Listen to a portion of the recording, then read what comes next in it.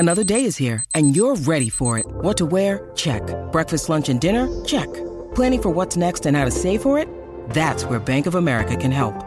For your financial to-dos, Bank of America has experts ready to help get you closer to your goals. Get started at one of our local financial centers or 24/7 in our mobile banking app. Find a location near you at bankofamerica.com/talktous. What would you like the power to do? Mobile banking requires downloading the app and is only available for select devices. Message and data rates may apply. Bank of America N.A., member FDIC.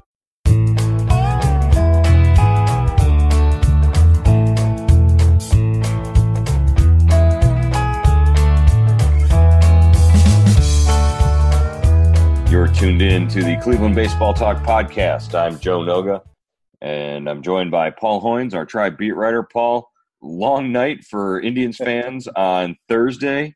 Long night for Indians reporters on Thursday as well at the ballpark. Finally getting to it this morning after the Indians come away with a big 5-4 victory against the Kansas City Royals at Kauffman Stadium. Jose Ramirez and Jake Bauers coming through in the 14th inning, and the bullpen really came through. A.J. Cole gave up a run late in the 14th with the bases loaded, but got out of it.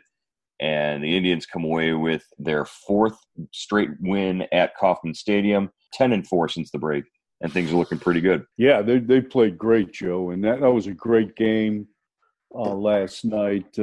Cole hadn't pitched in, 10 days, 10 days, and came in there and was a little rusty, but, did what he had to do. They got that big insurance run in the top of the 14th from Bauers, and that proved to be the difference. So that's a big win, and because Kansas City has really played the Indians hard this year, and it was nice to see him take 2 out of 3 in Toronto, and then continue this. And it's essential, I think, that they finish this series strong, because in August the schedule gets a little tougher. Yeah, and we've seen some chatter back and forth from the Twins fans right now who are saying, look at who the Twins are playing. They're playing these marathon slugfests with the Yankees while the Indians are beating up on Toronto and Kansas City and the like. The schedule, everything even out. Well, they all play the same teams this year. It's just when in the schedule they're playing them. You're right. The month of August seems to be stacked for the Indians. There's that 1 10-day stretch where they're in New York and they play the Yankees and the Mets. Those are all going to be tough games. You're right, essential that the Indians take care of business now in the games that they're expected to win. They're finishing up this stretch of 14 games where they were playing teams with sub-500 records, and so far so good. Yeah, you couldn't ask them to play much better.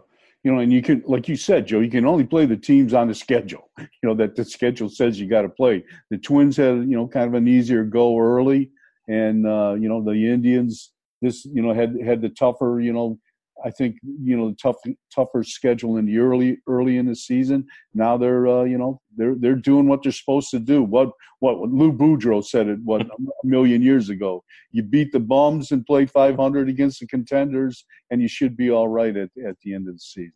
Two guys that really stepped up last night and really are part of the reason why the Indians are on this hot streak, Jose Ramirez and Nick Goody.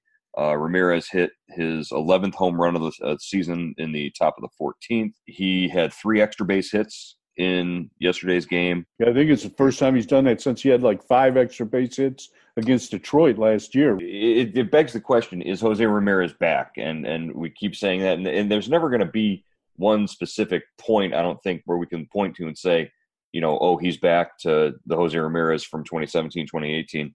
But it's been sort of a gradual thing, and over the last, since about the early part of June, Jose is looking more like Jose at the plate.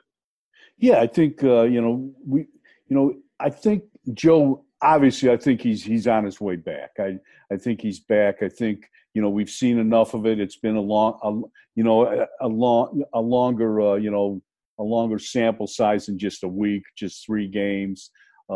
He's done this. He's running the bases well. He's playing decent defense, and he's showing some power. And I think the big thing to me, Joe, is that he's not trying to hit home runs. I mean, maybe in the 14th inning he was trying to jack it out there, but you see him hitting doubles and he going down the line and just trying to make solid contact. And I think that's kind of got him going. And so before he just seemed so out of whack. He's swinging at everything. All you had to do was throw a fastball in the area code, in his area code, and he was swinging at it.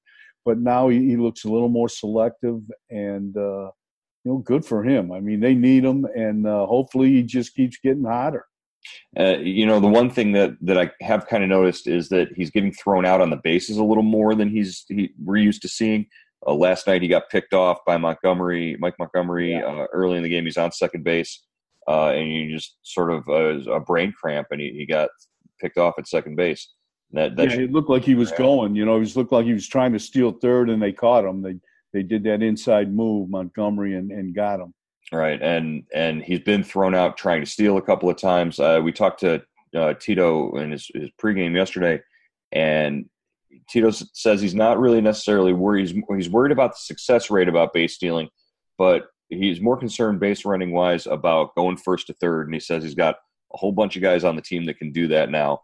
He mentioned, that in years past they had Edwin and guys like Yonder Alonso who necessarily, might not be able to go first to third, but pretty much everybody on the roster can go first to third now and second to home, and that's something that Tito, values as much as base stealing. Yeah, that was like in Toronto when Greg Allen scored from first on Plawecki's double. That was a great play and, big, huge play in the game, and it shows you the difference speed makes. You don't have to hit the ball out of the park all the time. And as far as Nick Goody goes, in his last, 4 appearances, 2 wins and 2 holds, he's got a 1.69 ERA, 28 strikeouts in 21 innings. This is a guy who came up in the early part of June, sort of corresponding with that surge on the offensive side. Nick Goody's come in and really been, when he came up, I didn't expect him to be around long. I thought once, somebody like an Otero or somebody got healthy, that Goody would be a guy that you could ship out. But this is a guy who's pitching big innings, and he's performing as well. Yeah, I think they brought him up, Joe, when they had that bullpen game when Carrasco, went on the DL, and they needed a couple extra relievers. Goody came up, and like you, I thought he'd be, headed back to Columbus, in a matter of days, but he stuck around. And the key, I think, with Goody is, the Indians have so many kind of soft throwers, not soft throwers, but kind of pitch to contact relievers. They don't have strikeout guys, and this guy can strike you out. This guy can get a strikeout in the late innings, and you need those guys, and he's one of the few guys that can do that in this bullpen. And he's got the sinker, slider, and he's been really precise with it. He has struck out the side in 6 of his 17 appearances this season. So that's pretty good. That's not bad. Yeah, I'd say that's a pretty good. And he can go like 2 innings like he did last night. He's not confined to that 1 inning, or he's not a matchup guy. Right. All right. Moving on, we need to talk about the situation. Let's set up the trade deadline stuff by talking about our situation with this club in terms of the standings. Right now, they're 2 back of Minnesota, 3 games ahead of Oakland for the number 1 wild card spot. So they're sitting pretty for the wild card. They're in the playoffs if they start tomorrow. But there's a chance that you can, keep improving. Minnesota's not going away. Nelson Cruz hit 3 home runs last night in a game. Minnesota's offense is for real, and that team is going to add arms at the trade deadline. Right now, the Indians are within striking distance with 10 games left between the 2 teams. Yeah, I mean, they couldn't be in much better position considering the way they started the season. And, on June 1st, they were maybe 10.5 back, 11.5 back. So they made a great run, and now they've just got to, sustain that. Hopefully they're not like a basketball team that, makes that great run. They're down 15. It takes them 10 minutes to get back, and then they run out of gas, So now they've got to sustain that. They've got to make some additions at the trade deadline. And I think they're looking for some offense. It would be great, I think, if they could add a hitter, if they could add another reliever. Hand worries me a little bit. He seems to be getting hit harder than usual. I know if they could find another late inning guy to ease the burden there, maybe Goody's that guy. I'm not sure, but I think they could use another arm in the pen. Well, and that brings up the question: if you do acquire somebody, somebody's got to go to make room for them. And we saw, like you said, AJ Cole hadn't pitched in 10 days or something to that effect. Yeah, there's a candidate right there to be the first guy on the way out if they do bring in a guy like a Shane Green from Detroit, if that's a possibility. Although, why would Detroit want to trade within the division? Yeah. And they've had a tough time dealing with. I know they made the Leonis Martin deal with the Tigers last year at the deadline, but in the past they've had a tough time dealing with Detroit. Detroit usually doesn't want to trade in the division, and the price goes up when the Indians knock on the door. All right. Well, if we're talking trade rumors, the number one name right out there right now is Trevor Bauer, and whether that's because there's sincere and genuine interest from other teams, or because people just like to throw that name out there. Bauer's handled himself pretty well. He pitched a fantastic game in Toronto the other night. Didn't get anything to show for it when Justin Smoak hit a ninth-inning home run off of Brant Hand.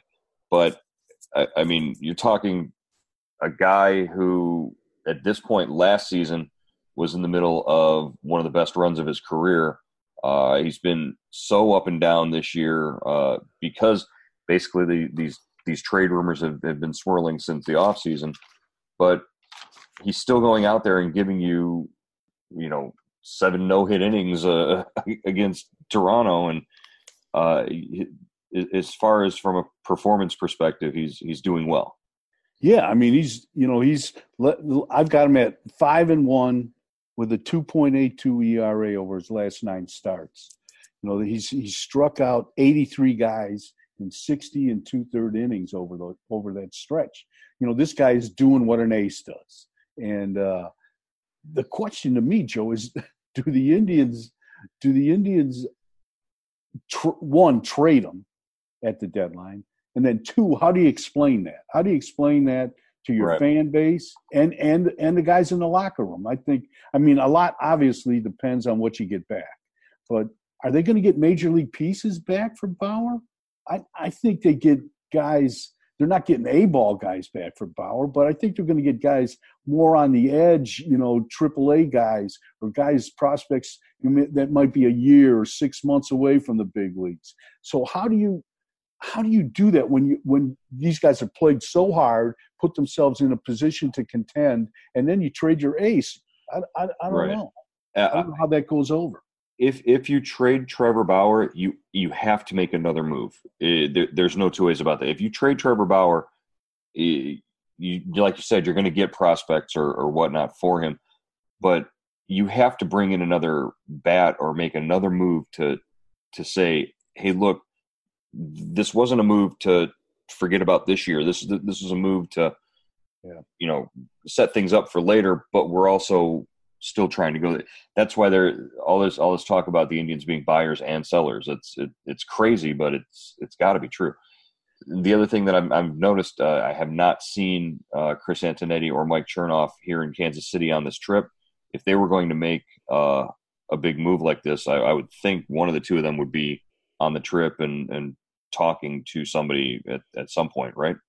Well, I don't know. I don't necessarily know about that. I mean, those guys are they're on their phones, they're on text messaging. You don't have to travel with the team these days to make a move, unless, I guess, maybe if you're doing it with Kansas City or one of the teams you're visiting, it's easier to go face to face. But those guys, those guys are going 24/7 right now.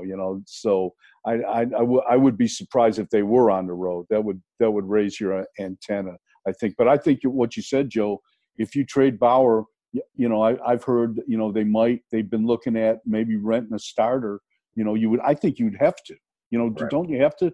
Because I don't think you can count. I mean, they've got like 4 guys on the comeback trail. Right. Hoover, Salazar, Carrasco, Rodriguez, and none of them are guarantees. I don't think you're going to step in there and give you like 6 or 7 innings right out of the gate. And so I would think you'd have to find somebody to replace Bauer. Maybe you get that back. Right. And it sends a bad message if you're going to try and replace that 5th spot with somebody from AAA now. Aaron Savali would be the top choice that would come to mind, but he just came back off of an injury during the All-Star break. So, I mean, you don't want to put that kid in that position. I don't think that's fair to him. You've got enough kids in positions right now with this team. And maybe, Salazar, you could, when he's got maybe 10, 12 more days on his rehab assignment, I think. Yeah, that's what Tito mentioned yesterday, is that he's at about 10. We're trying to do the math on it, but it's like trying to figure out algebra.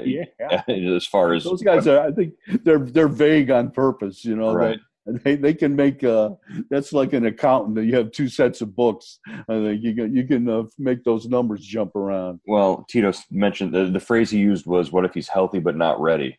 And that sort of stood out at us when he said that. So and you could extend. I mean, under certain circumstances, if a guy is still hurt or something, you can extend that rehab. He could go on a second rehab. Right. I've seen that done before. So, that's something to look out for. But I was just thinking, if Salazar is ready to give you 2 innings, maybe he can piece together something. But but right now, I think you've almost they've come so far that it would be tough to leave a open spot in a rotation. I can't see that happen.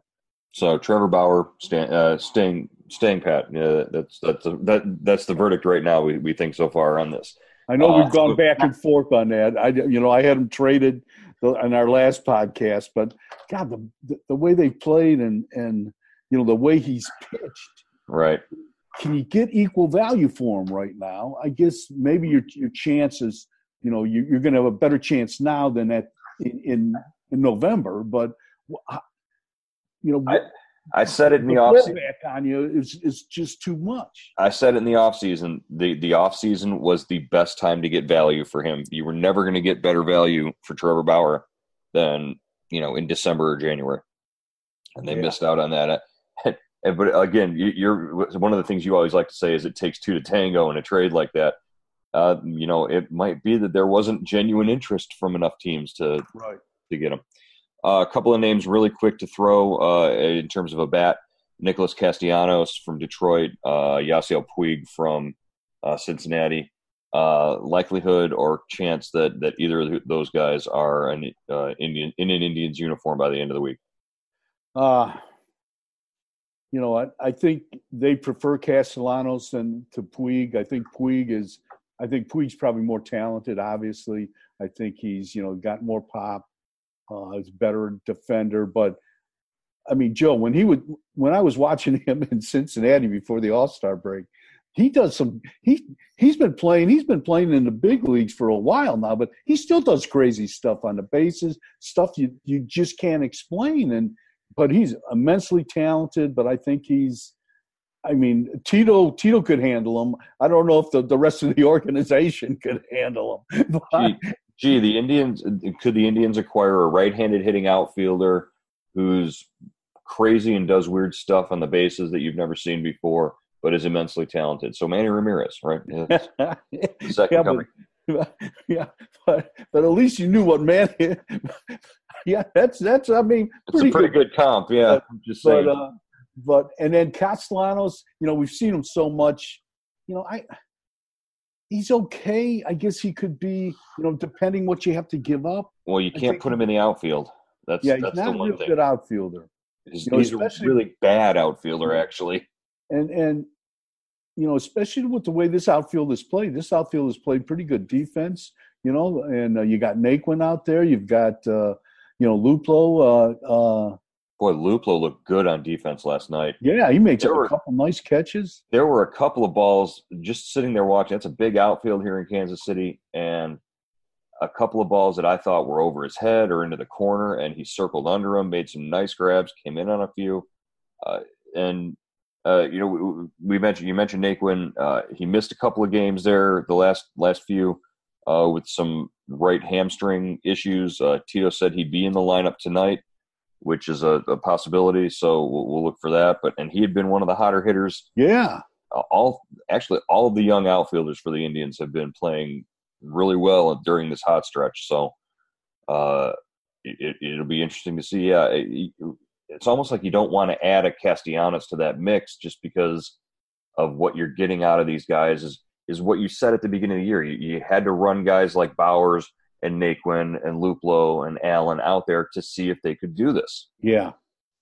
And they're showing you they can. I just don't know. They've always added guys. Look at last year who they added. Martin and Hand and Simber. Then they added the third Josh Donaldson. And I think we've seen that from this front office that they will add when they get a shot. Now, the question is, how do they weigh this? How are they looking at this?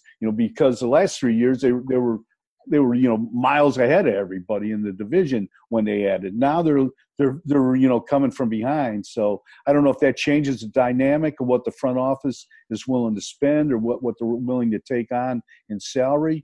So that's going to be interesting to see. But a guy like Castellanos, a veteran guy you bring in, I think he would get charged up. Coming from last place, from being beat down for like the last 2 or 3 years with the Tigers. I think he could help that way. Most guys do that kind of give you a shot in the arm. So we'll see. But I definitely think they'll add something. I do think they're going to make a move. I think they'll get some help. And you talk about Castellanos being a veteran. You forget he's only 27 years old. That's the other thing. He's been in the big league 7 years. But he's only 27 years old. He's had some injuries, but he could be a piece. I just don't know what adding him to the mix would do. Yeah. Really quickly, just want to touch on what we saw out of Shane Bieber on Wednesday night in Toronto. I was starting to get nervous there for a little bit. I was calling you. I was going to start calling you. Just sitting there, the closer he got to throwing the no-hitter, the more nervous I was about to get. But things worked out. He gave up the ground rule double to Eric Sogard, and then worked out of the jam, kept the win intact. The Indians added on in the ninth to sort of give him the chance to go for the complete game. Second complete game of the season for him. Didn't strike out 15 like he did against Baltimore, but still it was as impressive an outing as you're going to see out of a 24-year-old. Really just you can't say enough good things about what Shane Bieber is doing for this staff right now. Yeah, I liked your story, the follow story the next day when you had the stats. The first guy since Eckersley to throw, I forget, two complete game shutouts in the season. Yeah. And be 20 under 24 or younger or something like that. I mean, he looks, it's great to see that, maybe if they do trade Bauer at some point, you've got Clevenger, you've got Bieber, creeping up to ace status. You've got, you've got maybe Kluber comes back, you've got that rotation could still be in pretty good shape. But, Bieber and Clevenger, the way they pitched is really encouraging. Right. As long as the two of them stay healthy, you're looking at several years of good, productive starting pitching from the two of them. Bieber talked about making adjustments early in the game, said that the Blue Jays were sitting, soft and slow. They were sitting on changeups and off speed. And so he threw some fastballs in off speed counts and was really effective. Really got to credit Plawecki, who worked the game for him behind the plate. I think it was pretty outstanding all the way around the way things worked out in that game for the Indians. So, yeah, a lot of fun to cover that game. A lot of smiles in the clubhouse afterwards.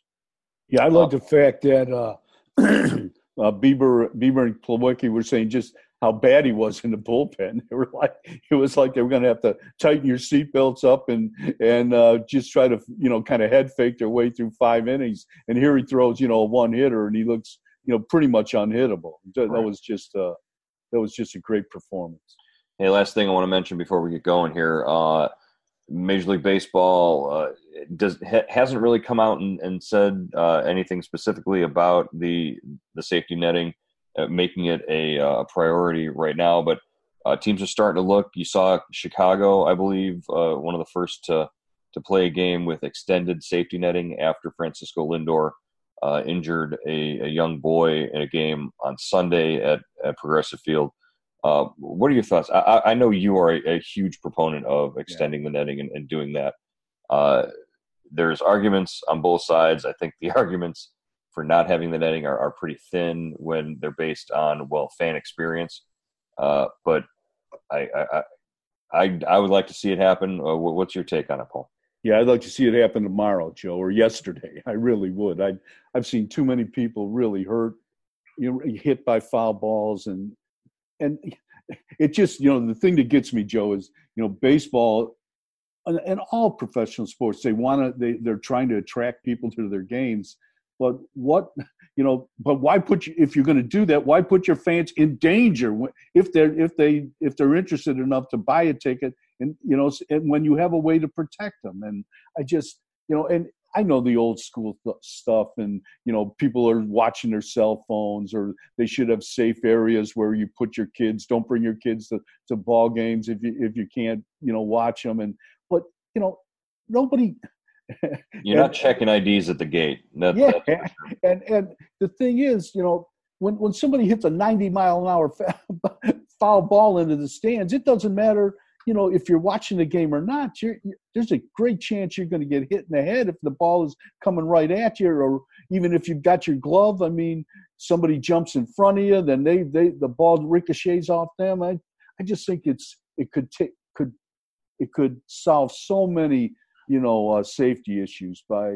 It's not going to be perfect, and people are going to be mad if they can't get a great view of the game. But come on, I mean, the view of the game is not really impacted terribly by, you're looking through the netting, but you're doing that from behind the home plate anyways.